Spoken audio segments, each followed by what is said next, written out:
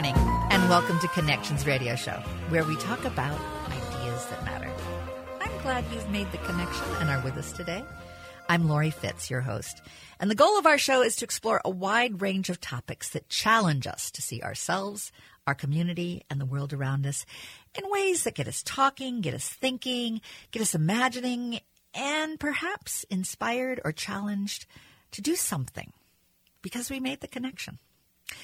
Rick Bernardo is my co-host. He's an ethicist and an artist and a musician and a comedian and an all-around interesting cohort and a co-host in crime here with us on Connections Radio Show. And we're going to be having Rick lead the conversation today. And he has invited a colleague and friend, Stuart Pimsler. Stuart was on our show on September 19th. If you'd like to go back and listen to that show, we'd love to have you listen to that as well. But Rick, I'm going to let you introduce and talk a little bit about the last show. It's all there on the AM 950 website, and there is a page for Connections Radio that's easy to find on the program broadcasts link there. And Stuart Pimsler, and I met him for the first time 6-7 years ago at a Connecticut College gathering in the Midwest. It sounds like we did that in the middle of a prairie or something. But and I did not know that Stuart had gone to Connecticut College, and I found out later on he has a master's in I have it here somewhere, master's degree basically at Conn College in dance and theater arts, and that's probably why I hadn't run into him a whole lot, because it was a different echelon. But Stuart founded and oversees as an artistic director Stuart Pimsler Dance and Theater in Minneapolis, and he works all over the place. The last broadcast, we talked about his book, The Choreography of Care, Engaging Caregivers in Creative Expression. And he's best to describe the work, but it's fascinating one of the things that's a strength of many colleges now, including Connecticut College years ago. I go back to the 1800s class, is interdisciplinary work. And I was always led to think across disciplines, which, when you think about it, they have a history of being labeled, well, that's biology and that's dance and that's religion, and, but there's connections all over the place. Here we are on Connections Radio. So, Stuart, good morning. Good to have you back here. Good morning, Rick. Good morning, Lori. And a little more about Stuart. The company, Stuart Pimsler Dance and Theater, has been presented throughout the United States and internationally in Canada and Europe and Taiwan, Russia, Bermuda. That's a lot of places. And there's a counting list ongoing. And he's been doing this work. In fact, just about 3 weeks ago, I came across some people at an art exhibit that knew Stuart's work and had been involved in it because they had been involved with health education. So anyway, Stuart, good morning again. Good to see you again. Good to see you. Thanks for having me back. Could you let us know a little more about let's recap. There was what got you into dance, number one, and what led you to really pushing the field of dance into I always see dance as healing in a lot of ways, but what led to this sort of form of it? Because you're doing workshops with institutions and individuals all about how do we care for the caregiver, professional or not, and that seems such an ongoing need. But what led to that again? Yeah. Well, thank you for that lead-in. So my connection to dance was later in life. I was in college. I was an English major during the Vietnam era, so I became very caught up in the politics of the time. And upon graduation, I had two choices. One was I was applying to go into graduate writing programs or law school. Again, obviously, both of those having nothing to do with dance. And I chose law school because I thought it would be a good outlet for me to direct my political interests. And I was mistaken. that was not the best choice for me. But while I was in law school, I was dating a dancer. But you did graduate from law school, right? I did graduate. I took the bar in New York. Took the bar and I everything. Passed. Yes. And that was my fond farewell to that part of my life. Because during law school, thank you so much, and I'm saying this with all due respect to all of the lawyers out there in your listening land, but in law school, I was not a happy camper, and my girlfriend at the time, a dancer, suggested maybe I try a dance class. And I was an athlete growing up, did a lot of sports, and I walked into a dance class and I was smitten. I thought this is addressing a need that law school was not at the time. I didn't know specifically what that was, but I learned about what that need was later. Did you find that it was a physical and spiritual and emotional? I mean, did it create that cross-section for you? Is that part of what ignited? Yes. And since you mentioned that, Lori, in your question, that might be a good lead-in to something that I mentioned in my book, which is described by WHO, the World Health Organization, when they talk about the definition of what it means to be a healthy human being. And I quote, this is from my book, a state of complete physical, mental, and social well-being, and not merely the absence of disease or infirmity. And I love that. Yeah. Because so often we think of healthy as just healing. You think of health, you just take the TH off, healing from being ill versus celebrating what it means to be alive. Yes. And I think this is a very contemporary, enlightened, and I think informed sense of what it means to be healthy. That there's things we can do to contribute to our own health before we go and seek out our beloved caregivers. Mm-hmm. But getting back, Rick, to your second part of your question, which was, how did I get into this work? So here I am. I'm now, just to move my autobiography along a little bit, here I am in law school. I've graduated. I've decided after taking the bar, this is not for me. I decided I really want to be a dancer. Well, I'm in my mid-20s at this point, not an ideal time to begin the study of dance. Where so many start at like 3 or 4. Correct. Correct. And luckily, I find somebody who's running an MFA program at Connecticut College who's interested in individuals who have had a somewhat circuitous route to the field of dance. Well, here I am. I am the epitome of circularity entering the field. And we connect. She invites me to come be a MFA fellowship student at Connecticut College. I do my master's. I graduated, started a dance company, and I was always, and I think this is attributed to my interest in politics, I was always interested in trying to find ways to connect my audiences more to the work. Rather than being passive viewers, how can I get them involved? And so, coincidentally, as the title of your radio show is Connections, we early on in our dance company started a program called Community Connections, which was finding ways to connect with community, to bring them and have them participate in our work. And we were part of a larger genre of work that has been going on for a while in the field of the arts called community inclusive, community engaged work.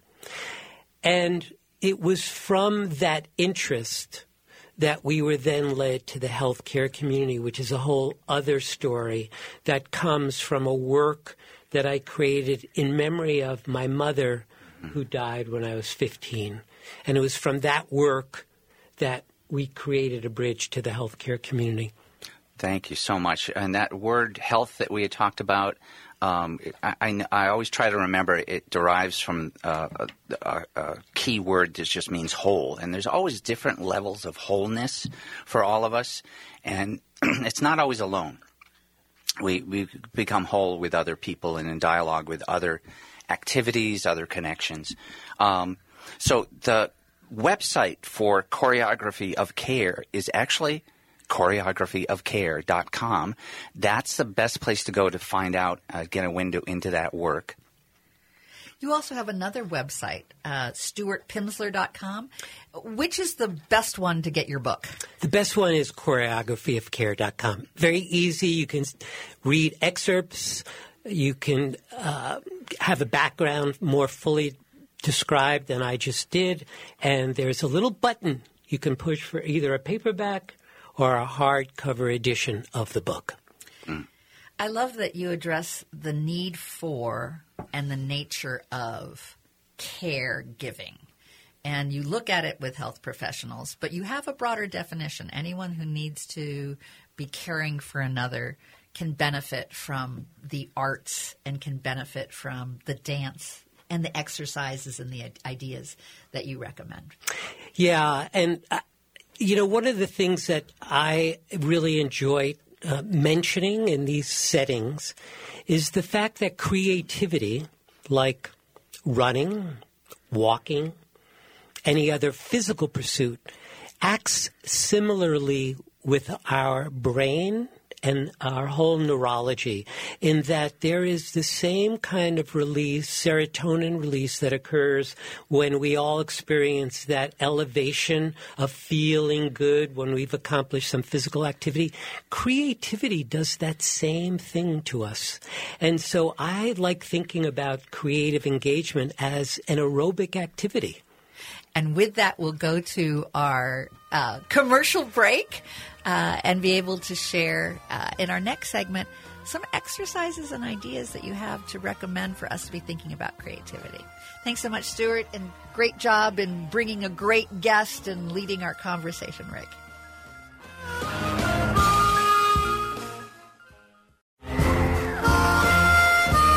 Welcome back to Connections Radio Show, where we talk about ideas that matter. And today, my co-host, Rick Bernardo, is going to be leading our conversation with Stuart Pimsler. Stuart has written an amazing book called The Choreography of Care, Engaging Caregivers in Creative Expression, and it's now available. And you have some great ideas about sharing about this book. Rick? Me? Yes, you, Rick. Who, me? Yes, you. That's that look on my face perpetually anyway. Who, me? Stuart Pimsler, by the way, he works with populations including students, caregivers, audiences, and community members, and choreographyofcare.com is the best place to go about that work. And his workshops are I was just saying in the previous segment, they're cross-disciplinary.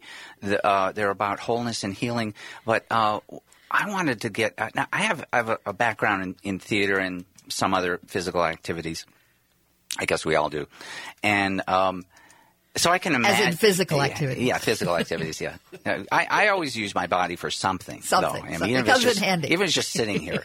But it's important to remember that. I mean, that's silly the way I put it, but there's a truth there. There is a truth, and I was teasing you back. But so often we can get in our head, and we think that's where we live. Well, and then we get on social media or we get on the computer, and that's our identity or whatnot. Really, we have a body that we should use more. There's no way to show up without our body, that's true. Really. So it's important to remember that. So in that vein, though, there's this choreography of care work that especially for caregivers, I think we all know how in deep need they are for caring for themselves. So some examples, just one example of what kind of activity do the people you work with, what is that sort of group, and what does it look like to do a module in a workshop?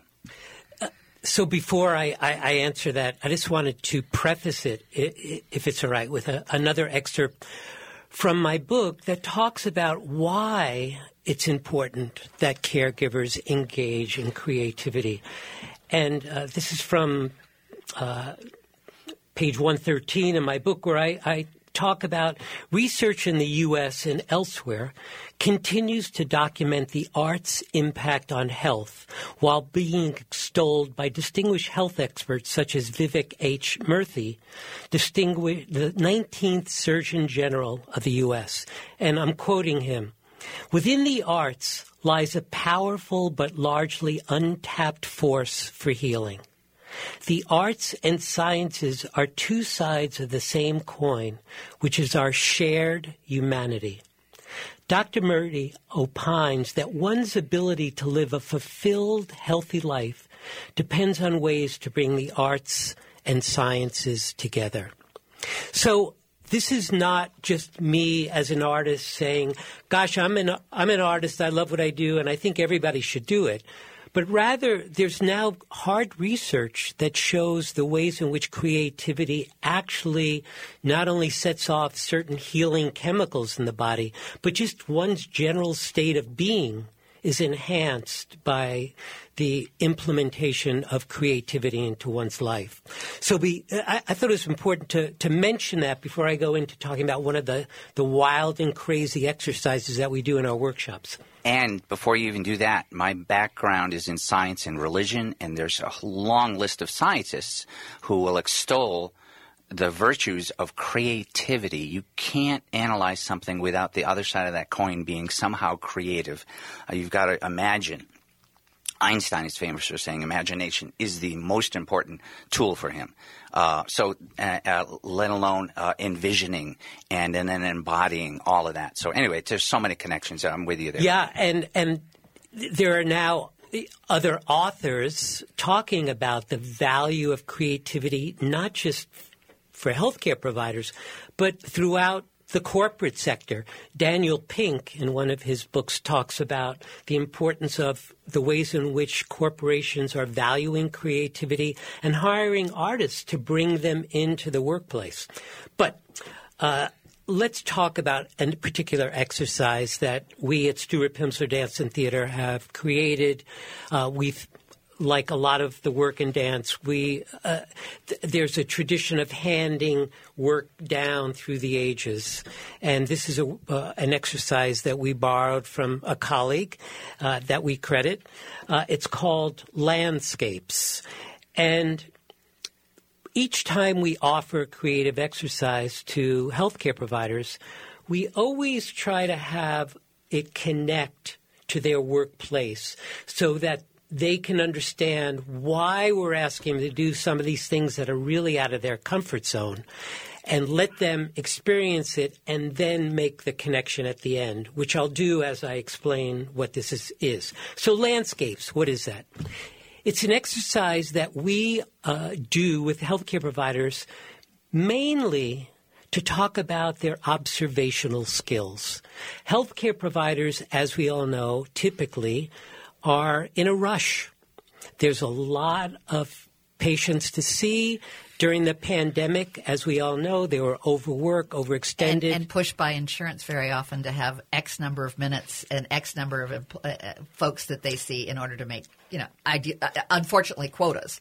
Yes. And so they're constantly in action mode. They're doing.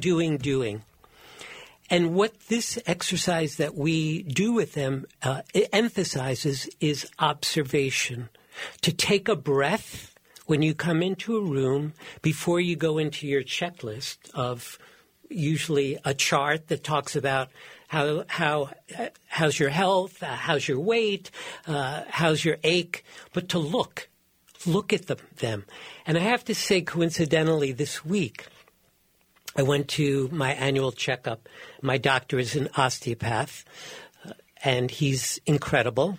He just read my book, and we've been seeing each other for years. He walked into the office where I was sitting, and he just stood there. And he looked at me, and I didn't ask him. This was different in the past, but he had the feeling that he was playing back to me some of these exercises. That he paid attention. He paid attention, and I appreciated it. So Landscapes, what is that? It starts as a duet. We have one person make a shape, any kind of shape. We talk about the positive space that is inhabited by one's body, and the negative space, which is where the empty space around one's body. So there's positive space and negative empty space. And we ask the person who has not made the shape to look at their partner, who is now kind of statuesque. Imagine any kind of statue, the Statue of Liberty, a famous Rodin sculpture. The thinker. The thinker, right. And the thinker has different negative spaces. Yes. And so we ask them to look and then to walk around the person and observe the shape. And then we ask them to make a complementary shape to their partner, hold that shape, and the first person dissolves their shape and starts to walk around and observe their partner's shape. So it becomes this kind of ping-pong match. And iterations. And iteration, yes. Talk about awareness. Yeah. And awareness. Yeah. And it's really about looking at each and every detail of the person before making a choice. So, of course, children love this game. Sure. Oh, yeah. Adults at first feel a little out of place, but once they start to engage, they're really in it. What's wonderful is I think of someone maybe being nervous and wanting to do it right, and Yeah. being able to learn that there is no absolute right. There's only interpretation. And what can you do with that? Yeah, awesome. And one of the core concepts behind creativity is play, which does not have an agenda exactly. It's just like you just do things, you know, and that's a core thing. So thank you. Yeah. I want to continue our conversation and questions in our next segment because we're running out of time on this one. But I'd love to question in more about how that exercise impacts people. But I also want to let folks know that they can go to choreographyofcare.com to get this book. And we'll be right back after just a few short commercial breaks.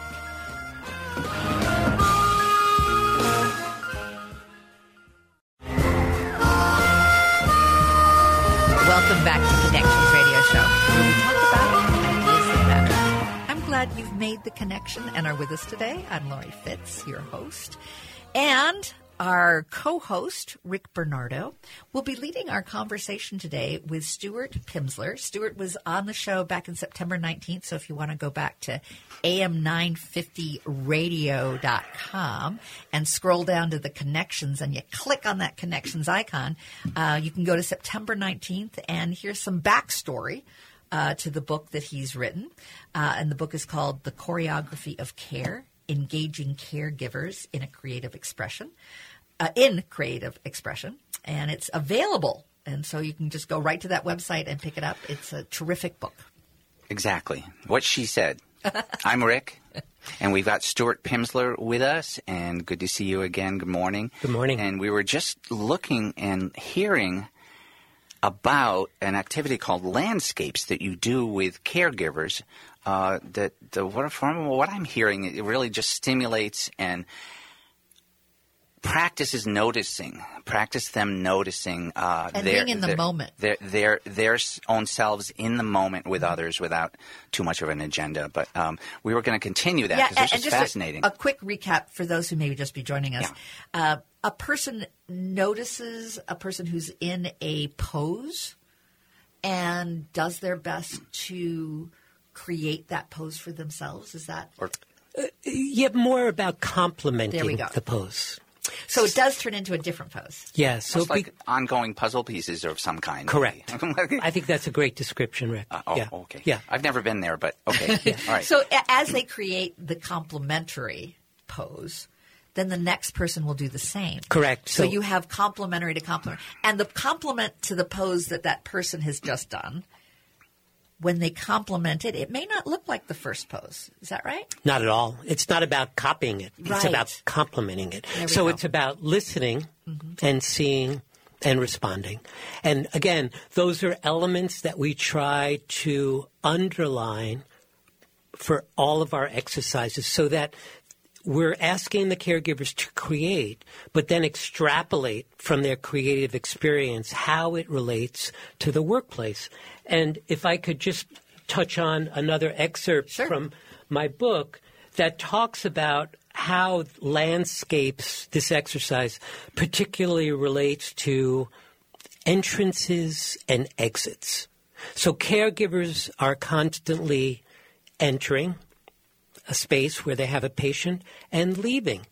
I mean, that is functional for them. They have to go in and out of a room. And my guess is they're in their head a lot. In their head. And again, they're constantly in action. Mm-hmm. They're coming in to do something. And check off the box. But in that moment of coming in, a patient is looking.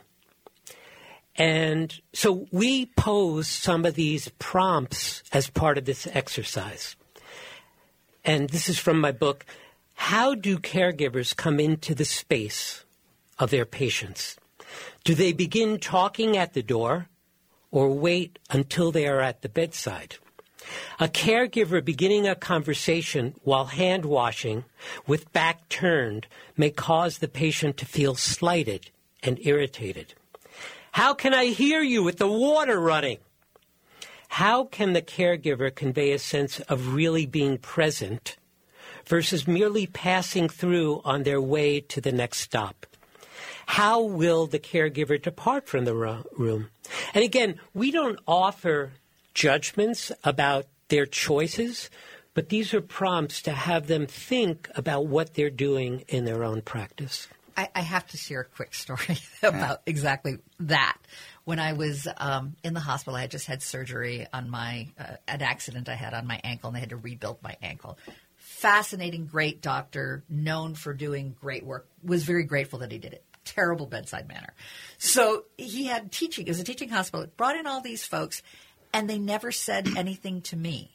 They just were talking about my ankle and never addressed me, and it was all about my leg and all about how they could teach about what he had done. And finally, I said, stop. I want each one of you to greet me. I want you to know that I am a human being. I am not just an ankle. You may then go along and talk about whatever you want, but you must all stop now and say hello to me, who is the owner of that ankle. Yeah, it's connected to this person here. Yeah. Wow. Yeah. And I think, Lori, that dynamic is a part of the work that we're doing. That is that it's our own health is not the sole responsibility of our caregivers. Mm-hmm. That we as consumers need to be advocates for ourselves. And so bravo to you for doing that. Well, it comes down to humanity as well. You know, it's not just me. I'm hoping it makes a difference for them going into the next room. Yep. That, hey, whoever it is, connect with the human being first. And then have at it with all that you need to do to teach each other. Yeah. But let's remember humanity. Yes. And let's also observe that there's no need to blame anybody about doing things right or wrong in this conversation. It's mainly about they can't be who they ought to be, in the words of Martin Luther King, unless the others are who they ought to be too as well. So there's this sort of win-win in the sense of just noticing and making choices that supports everybody's health and wholeness. In that moment I did feel whole. I felt like I was an ankle. Yeah, totally. Yeah. Well, there was something missing, I think. Yeah, definitely. So are there aha moments for the doctors when they go through these prompts? Yeah, I think that it's, of course, at our workshops it becomes cumulative. Each exercise hopefully continues to open up new insights for the caregivers. And, you know, as we build the regimen of our exercises, we go from what we believe are perhaps the safest. We always want the participants to be successful. So we go and remembering that they're doing creative engagement kinds of things that are not commonplace to them. I don't know how many doctors are, dancing in between their visits to the caregivers. It would be lovely if they were all doing that in the, outside in the hallways, but I would think most are not. And so we build a kind of momentum with our exercises, and we typically end with the most challenging. And this one, as the landscapes relates to observation, the last one that we do, which is called lifts, and it's self-explanatory, but I'll describe it anyway. It's about support. How to let yourself be supported, or how to support somebody else. Now, the latter, supporting somebody else, comes with the workplace, right? That's what caregivers are doing. But along the way, what are they doing to get their own support, which then goes to, of course, self-care. So lifts is just as it says.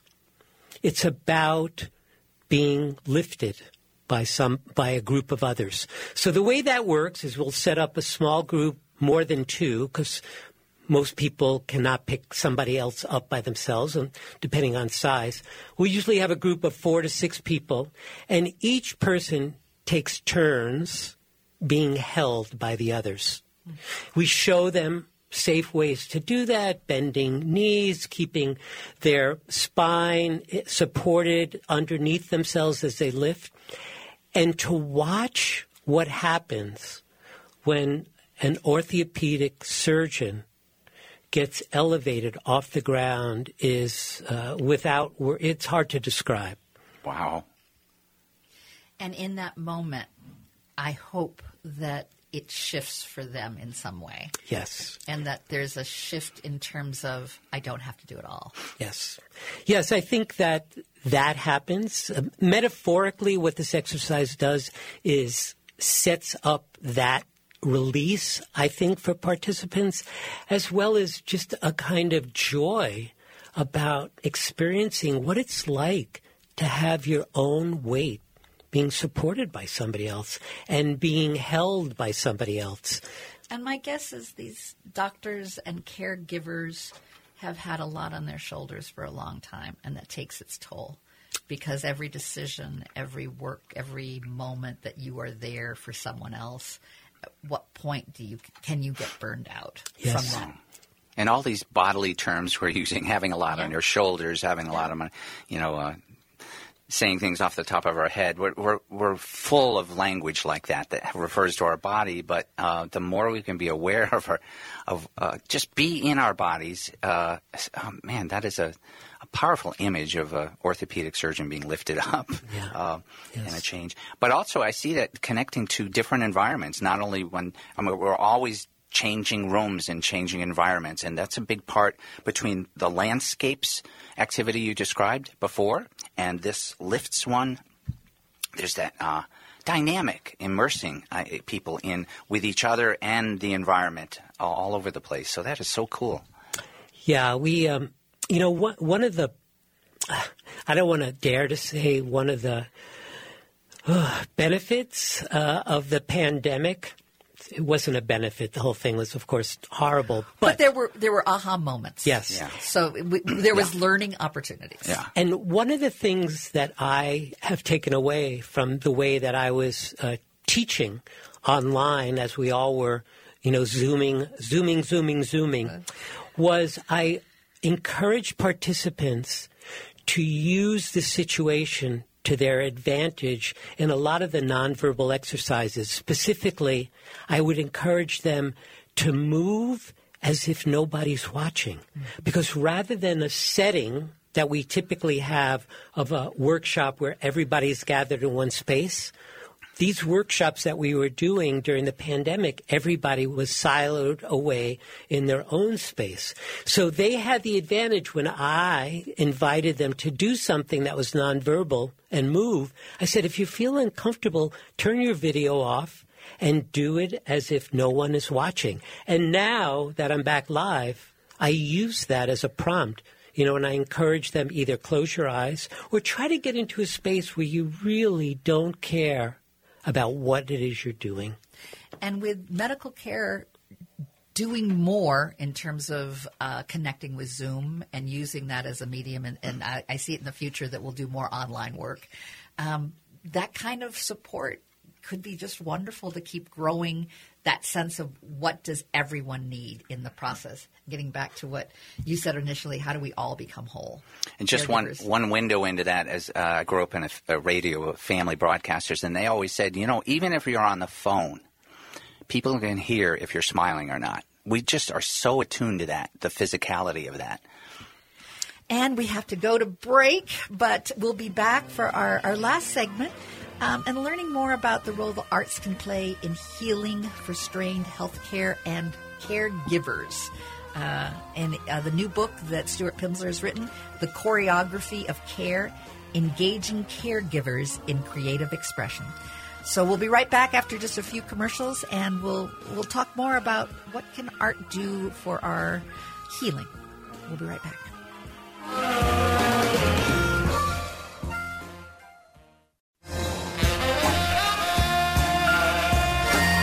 Welcome back to Connections Radio Show, where we talk about ideas that matter. I'm Lori Fitz, your host, and Rick Bernardo is hosting this show with me, and he is going to be kind of doing a wrap-up with Stuart on our conversation that we've had today, as well as, if you guys want to go back to September 19th and get some more backstory about how this book was developed and the importance of it, you can go back to September 19th. And to do that, just go to www.am950radio.com. Scroll down, you'll see a nice little icon with Connections Radio Show. Click on that and go to September 19th. And you can hear our first show with Stuart Pimsleur, who has written the book, The Choreography of Care, Engaging Caregivers in Creative Expression. It's now available, and the best way to get that book is to go to www.choreographyofcare.com. Rick. I'm Rick. You are Rick, and you Still. have invited Stuart, and you have helped lead this conversation. Thank you. Sure. And I'm so excited to share any sort of cross-disciplinary, interdisciplinary work, especially involving our physicality, which we really don't have a choice about right now in this life, and creativeness. We do have a choice, though. We have a choice to more embrace. Oh, we have. And a choice to really fully take in all that we sometimes ignore or run over. Right. And I think is part of why we get sick is Exactly. that we don't pay attention. Exactly. And I was just saying that the all or nothing we don't have a choice about. We're either physical or we're not. Yeah, that's true. And we're either alive or we're not.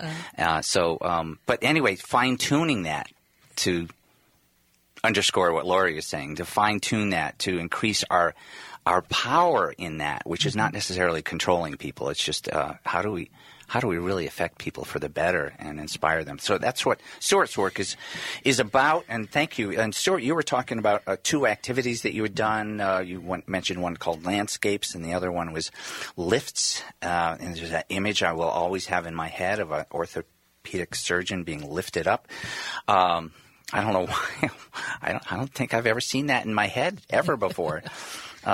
Yeah, so of course, being lifted off the ground is an exercise that we wait to do after 2 or 3 days of workshops. You need the trust. You need the trust. Yeah. But I think it's important for listeners to imagine things that are not so grandiose as being lifted off the ground. And what can happen in their everyday lives to improve their own physical, spiritual, emotional well-being. A lot of there are workshops now for everybody to take, whether it's yoga or spinal awareness or any kind of particular physical interest that one has, but which are great. But along the way, with a heightened awareness of our own daily habits and rituals, I strongly believe and advocate for our own individual caring for ourselves. Yeah. For example, a beloved uncle of mine who had a very rigorous corporate life in Midtown Manhattan, and he was a very, very much a physical creature.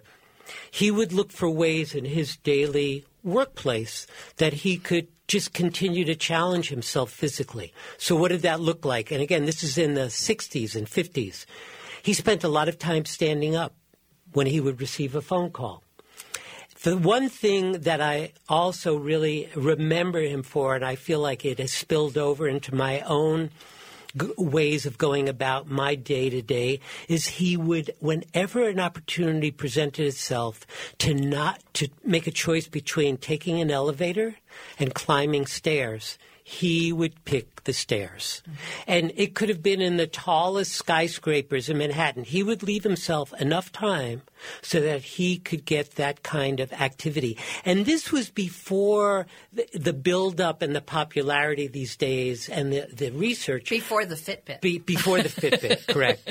So, and then my mentor in grad school, Martha Myers, who just passed away this year at the age of 96. Oh. Before she passed, I helped to write her memoirs, and she decided to title her book, Don't Sit Down. And this was a dancer, choreographer, teacher her entire life. And when she was given a retirement party at Connecticut College, she was presented with a rocking chair. And she stood behind the rocking chair, looked at it, and said, nope, no thank you, I'm not going to do it. And that became kind of her mantra in the latter part of her life. So I think there's things we can do that are not, you don't need an instructor for. I also think giving ourselves permission, like you'd said in the last segment, how dance like nobody's watching, right? I remember when I was doing caretaking for my father when I was in high school who had a stroke. And there were times I just got angry because I had to repeat myself over and over again. And each time try and pretend it was the first time because I didn't want to be disrespectful. But if I had known or understood that maybe doing some dancing, I could work out some of that anger. I could have let go. I could have had a chance to, and you just don't think of that when you've got your to-do list of umpting things and you don't want to be selfish and go, I can't even take that time because I've got so much on my list. Yeah. I think if caretakers, whether they're doctors or in the family and you're dealing with a challenge, can just take a moment and go, let's dance. I mean, it sounds revolutionary. It's really not. I mean, we learn to dance before we walk. So it's in our body to move. Yeah, and I want to make sure that your listeners don't turn off the station because they've now heard the word dance. Because dance in the United States is we've experienced is oftentimes a pushback. People close down. It's like, oh, I don't want to dance. So I'm not talking about people going and getting lessons, but rather moving their body. Self-expression. Just moving. Walking is a kind of dance. Running is a kind of dance. Being still is a kind of dance if there's an awareness about that. It's a kind of movement. So our workshops, we don't have people come in and stand with their in a turned-out balletic position and learn steps. The 5 positions. Right. The thing I'm hearing from what both Laurie and Stuart I hear so many things in common, but there's in common this: how do we use our energy? There's an energy to anger, and it really is meant to go somewhere. If we don't have anywhere to go with it, it's miserable. But if we have a way to express it, any emotion, if it has a way to express, we feel a release and we feel embodied. That is, if we know how to channel it, that's what being a powerful human can be. And even noticing that anger at its root is probably a pain or a hurt. So how do you learn how to perhaps let that hurt be expressed through movement? And we, a number of years ago, we did a series of workshops for stroke survivors at North Memorial Hospital Stroke Center. A nurse who we had met at a nursing conference when we had done a presentation moved to Minneapolis and had gotten a stroke. And she reached out to us, and we had never worked with stroke survivors before.